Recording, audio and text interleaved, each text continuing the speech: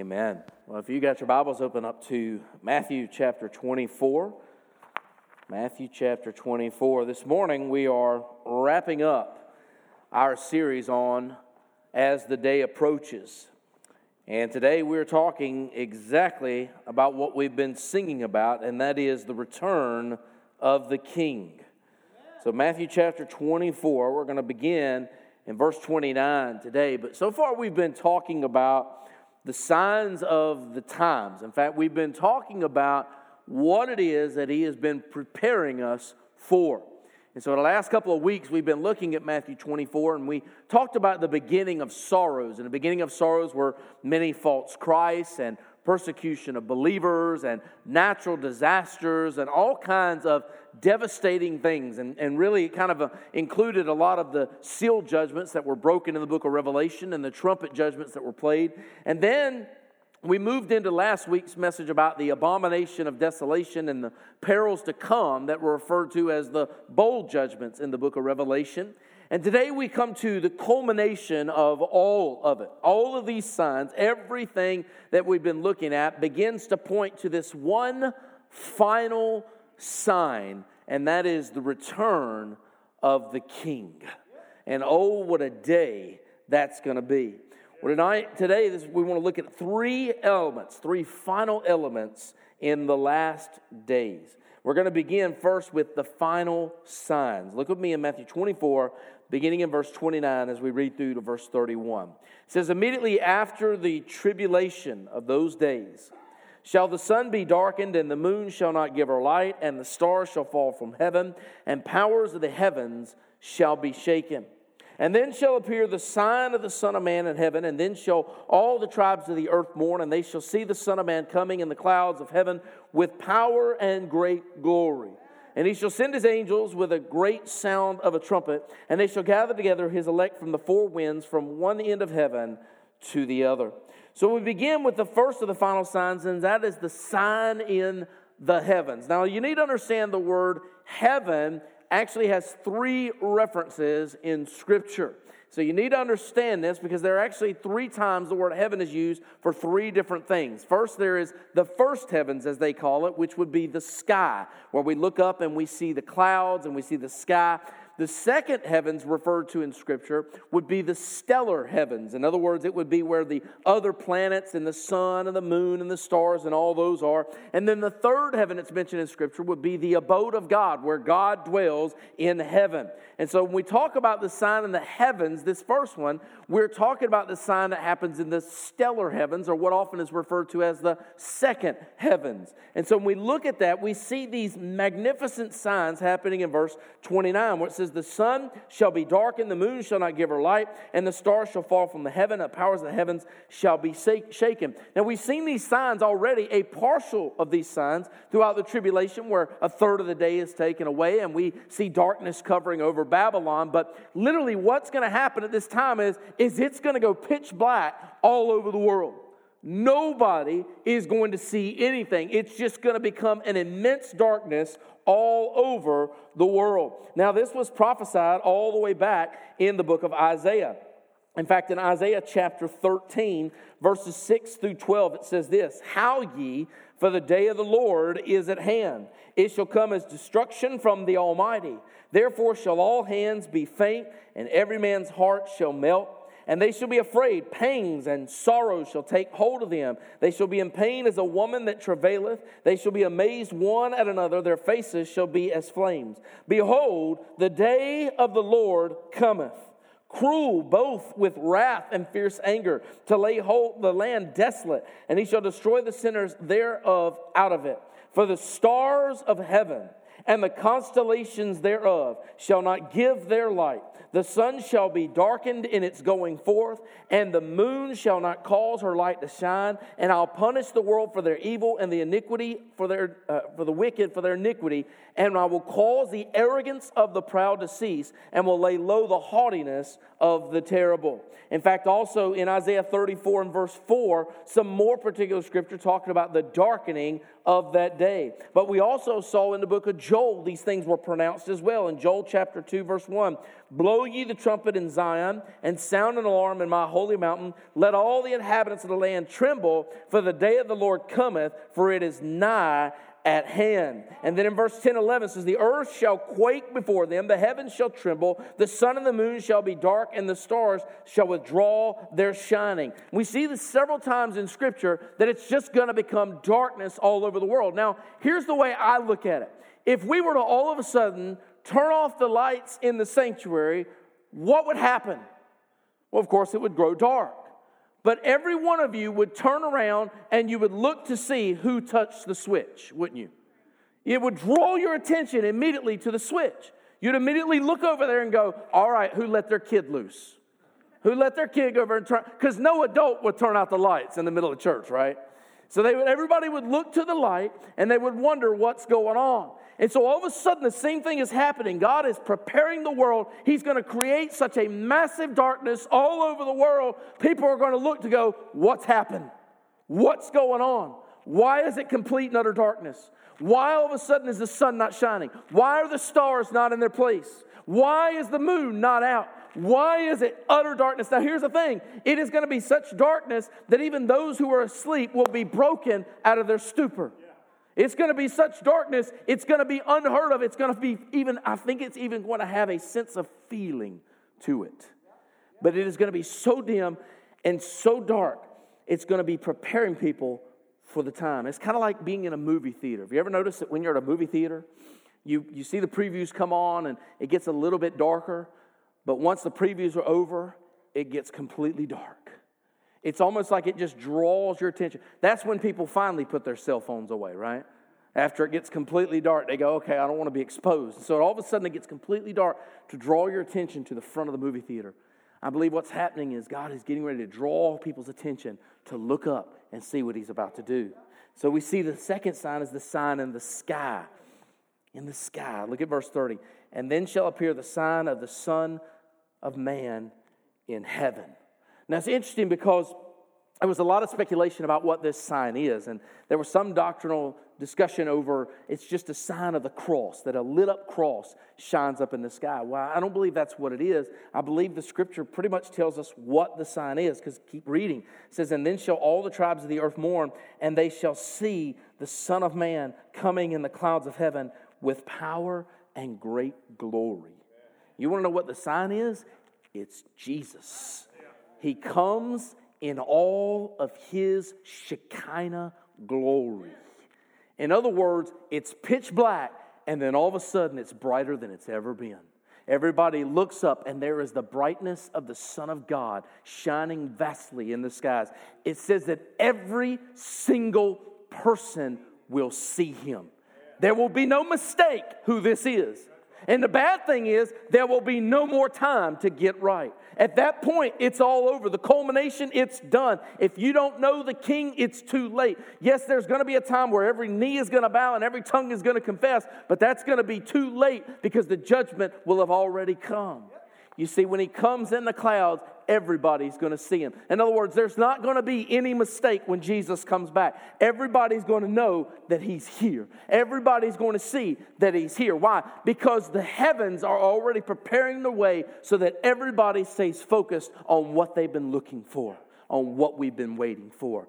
He is coming. Now, I love it because all throughout Scripture, in both Old and New Testament, there are these signs that are proclaimed all throughout Scripture. In Zechariah chapter 12, beginning in verse 10, he says, and I'll pour upon the house of David and upon the inhabitants of Jerusalem the spirit of grace and of supplications, and they shall look upon me whom they have pierced. And they shall mourn for him as one mourneth for as his only son, and shall be in bitterness for him as one that is in bitterness for his firstborn. And that day shall be a great mourning in Jerusalem as the mourning of Hadad Ramon in the valley of Megiddon. Now you say, well, what do you mean by that? Because here's the thing. When they look up and they see that they have missed out on the Messiah all these years. You see, Israel believes that the Messiah is coming as opposed to believing He has already come. And so they will look up on Him whom they pierced, whom they put on the cross, and then it will be too late. They'll realize and they'll mourn because they wasted all those years waiting for the Messiah when He had already come. They will be broken over it. In fact, in the book of Acts chapter 1 and verse 11, the angels tell the disciples as they see Jesus ascend up into heavens, he says, why look ye up into the heavens? Just as he's gone up, so he shall come back. In other words, he's coming back in the clouds. He tells us numerous times that he's coming back. Isn't it amazing that God is not done with us yet?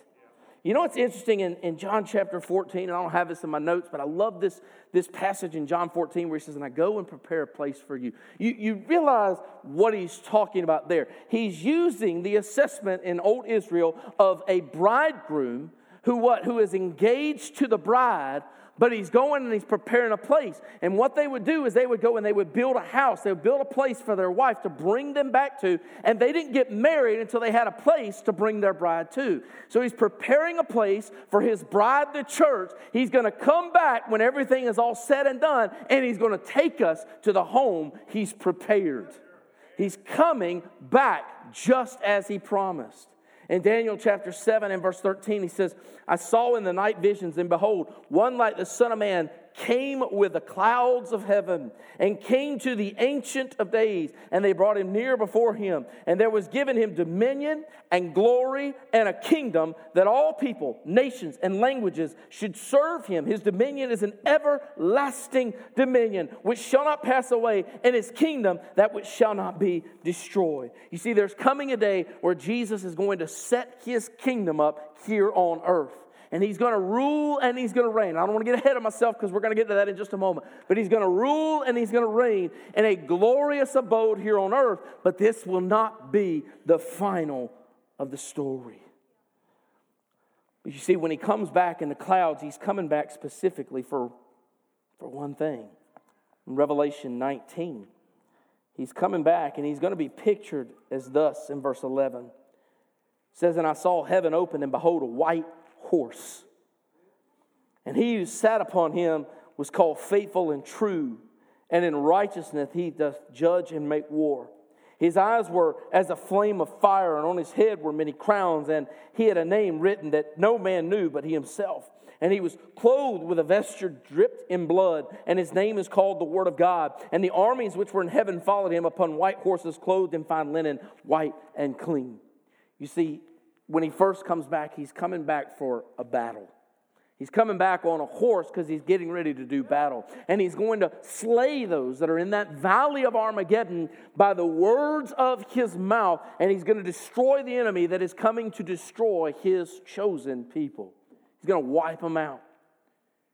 And when he comes back after the war, he's then going to set up an amazing kingdom. But let's look at this last sign, the sign of the angels in verse 31 of Matthew 24. And he shall send his angels with a great sound of a trumpet, and they shall gather together his elect from the four winds, from one end of heaven to the other.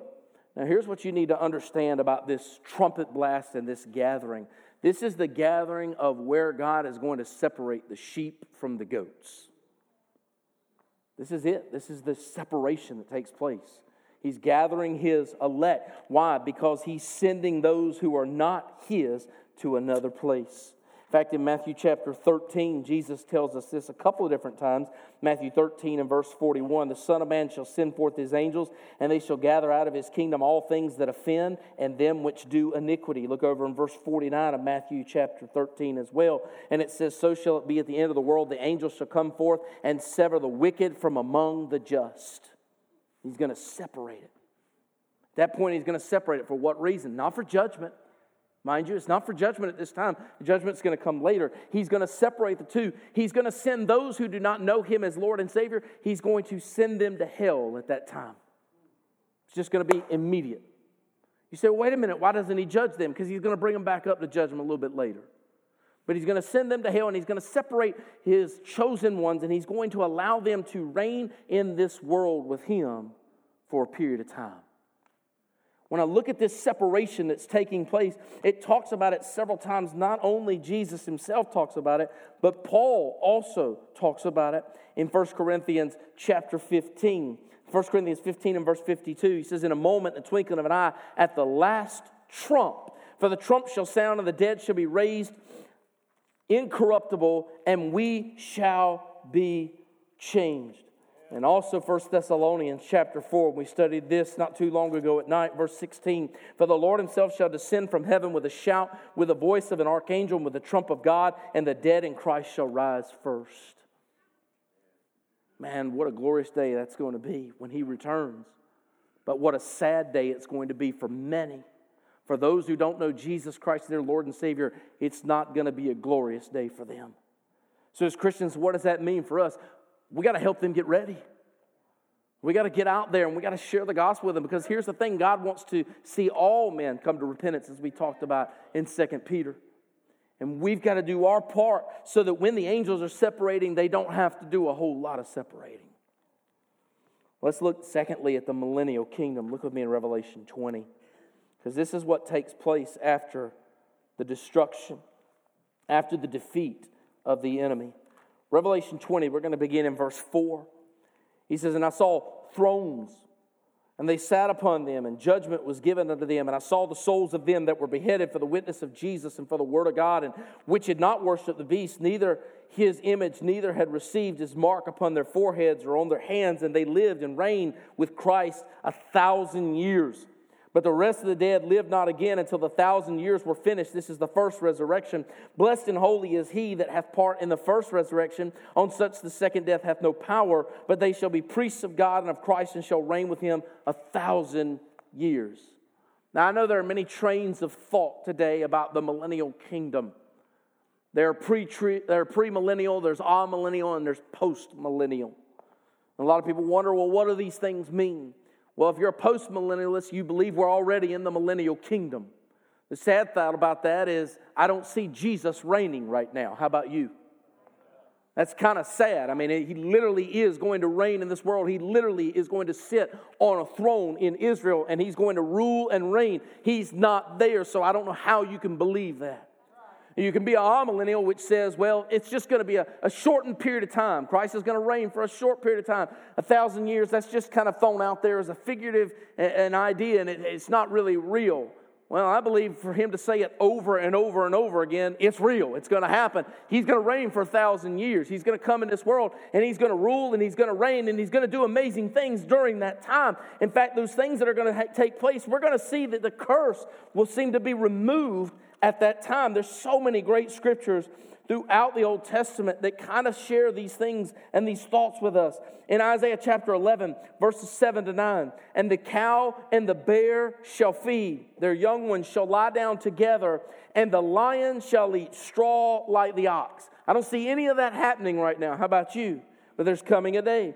In verse 8, and the sucking child shall play on the hole of the asp, and the weaned child shall put his hand on the cockatrice den, and they shall not hurt nor destroy in all my holy mountain, for the earth shall be full of the knowledge of the Lord as the waters cover the sea. Oh, what a glorious day it's going to be. Isaiah chapter 30, verses 23 and 24. Then shall he give the rain of thy seed, that thou shalt sow the ground withal, and bread and increase of the earth, and it shall be fat and plenteous. In that day shall the cattle feed in large pastures. The oxen likewise and the young asses, the ear of the ground, shall eat clean provender, and they hath winnowed with a shovel and with the fan. In other words, there's coming a day where we won't have to fear. Don't you remember the day when you could let your kids go outside the house and you didn't have to fear? You didn't have to worry about locking your doors. You didn't have to worry about your kids being kidnapped. You didn't have to worry about your kids being hurt by wild animals and things like that. There's coming a day where all these things are going to take place, and it'll get back to a time where there's one protecting us, and there'll be no fear of anything going on. There's not only that, but there'll be plenty of food. Isn't that amazing to think about? There'll be no starvation in the millennial kingdom, for he will provide the crops all over the world. People will be fed. They will not do without. Joel chapter 2 even talks about that. He's going to restore what the locusts tore away. You see, food will be plenteous. The curse will be gone. And there will be such spiritual and physical health like we've never seen before. We won't need a health care plan. We'll have the greatest health care plan that's ever been. It'll be the reign of the Messiah. Listen to Isaiah 33 and verse 24. And the inhabitants shall not say, I am sick. The people that dwell therein shall be forgiven their iniquity. Sickness will be done away with, as well as the forgiveness for all of our sins. Isn't it amazing what a day that's going to be? Isaiah 35:5-6 says this, "Then the eyes of the blind shall be opened. The ears of the deaf shall be unstopped. Then shall the lame man leap, and as a heart, the tongue of the dumb sing, and in the wilderness shall waters break out, and streams in the desert." In other words, everything that seemed to be dead and rotten and tore apart, it will be made brand new. What a day! And that's going to be here in this world, but only for a time. But I also like this, Isaiah 65:20.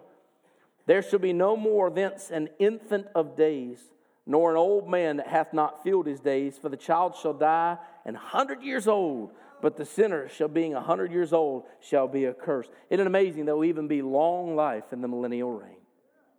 It's going to be a glorious day. But can I tell you something? That's not the end. That's not the end game. The millennial reign is going to be glorious, and it's going to be beautiful, and it's going to be amazing. And praise be to God to those who ascend to what they call the first resurrection. Please understand, the first resurrection is for you and I, those that have died and gone on before the Lord. We will be raised up and given our glorious body at that time. That's the first resurrection. Those who are sinful, those who are wicked, will not be raised up in the first resurrection. They will come to the second one, and the second resurrection will be that of judgment upon them. And that's where we come to this last stage, the great white throne. Look with me in Revelation 20, beginning in verse 11.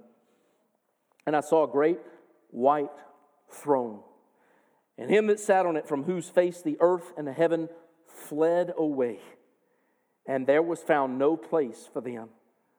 And I saw the dead, small and great, stand before God, and the books were opened, and another book was opened, which is the book of life. And the dead were judged out of those things which were written in the books according to their works. And the sea gave up the dead which were in it. And death and hell delivered up the dead which were in them, and they were judged every man according to their works. And death and hell were cast in a lake of fire. This is the second death, and whosoever was not found written in the book of life was cast into the lake of fire." You say, what's the point? Well, here's the point. Every man will be judged before God. Every man. Now here's the thing. If you're a Christian, you will not stand before the great white throne judgment. Your judgment will happen at what they call the bema seat, or the judgment seat of Christ, according to 2 Corinthians chapter 5, verses 9 through 11. That's where you will be judged. And you will judge based on the works that you did, the things that you did for the Lord and the things that you did not do for the Lord. But those who are not Christians, those who do not know Jesus Christ, their Lord and Savior, they will be resurrected. They will be brought before the great white throne judgment, and the books will be opened. Now here's the thing. You need to understand something. God doesn't need a book to know if your name's in it. He doesn't have to open up books to see if your name's there, because He knows you personally. He was the one who wrote your name in the book in the first place, and He knows you by name. He knows everything about you. So He opens up the books just to show them that, guess what? They're not in there. They're not in there. And what does that mean for them? Oh, it means something I hope does not happen to any one of you in here today. Because it is at that point He will look at them and He'll say, "Depart from me, for I never knew you." Can you imagine what that will feel like? Oh, but Lord, didn't we, and there'll be some, didn't we serve you? Didn't we teach for you? Didn't we cast out demons for you? And yet to some of them He'll still say, "Depart from me, for I never knew you." I want you to see something in verse 13. It says, "The sea gave up the dead which were in it, and death and hell delivered up the dead which were in them." So often we talk about hell, and we talk about the permanence of hell, but you need to understand, even hell is going to be cast into the lake of fire. Now, it's interesting because a lot of people look at that and they say, "Well, wait a minute, are you telling me that they're going to burn up?" No, they're not. I don't believe in what's called annihilationism. Because the Bible says that what they're going to receive, and here's the thing, everybody is going to live forever. You need to understand that. Please grasp that today. You're going to live forever. You're just going to live forever in one of two places. Because the Bible describes it, doesn't ever describe it as everlasting life for those that don't know Jesus Christ. It describes it as everlasting destruction, everlasting damnation, and everlasting punishment. We need to understand, a lot of people say, well, if I don't know God, it's not a big deal. I just won't exist any longer. No, that's not true. You'll exist forever. You'll just burn forever. It's not a place you want to go to. It is not a place where there's going to be parties. It is not a place where you want to go and meet your friends. It is not a place of celebration. And it certainly is not a place called life. He says that they're going to be cast into them. Because look at verse 14. And death and hell were cast into the lake of fire. This is the second death. Look, verse 15. And whosoever was not found written in the book of life was cast into the lake of fire. A lot of people ask me, why are you so passionate in telling people their need for Jesus? Here's why. Here's why. Somebody says, I try to use this philosophy. If I'm wrong, what does it hurt? If they're wrong, what does it hurt? Well, let me just explain that philosophy is a horrible philosophy. I'm not wrong. I've never been wrong on this instance. The Bible's not wrong. I don't have to look at them and say, I could possibly be wrong. I'm not possibly wrong at all on this. I know where I'm going. And if they're wrong, and they are wrong, they're going to spend an eternity in hell, and they better climb over my body trying to get there. The truth of the matter is it's a real place. It's not playful. It's not something interesting. It's not something you should long for. It is something that you should thank God that He took your place so that you don't have to go there.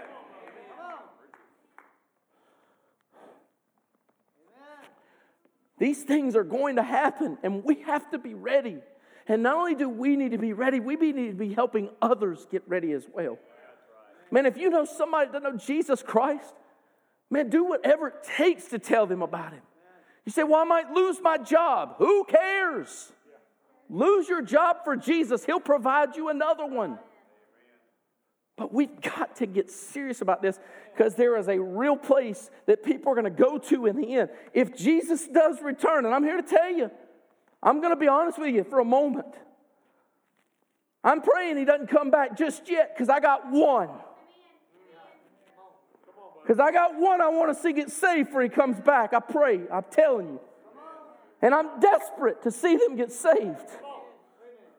And I'm begging Jesus, don't come just yet because I don't want Him to go through 7 years of hell on earth.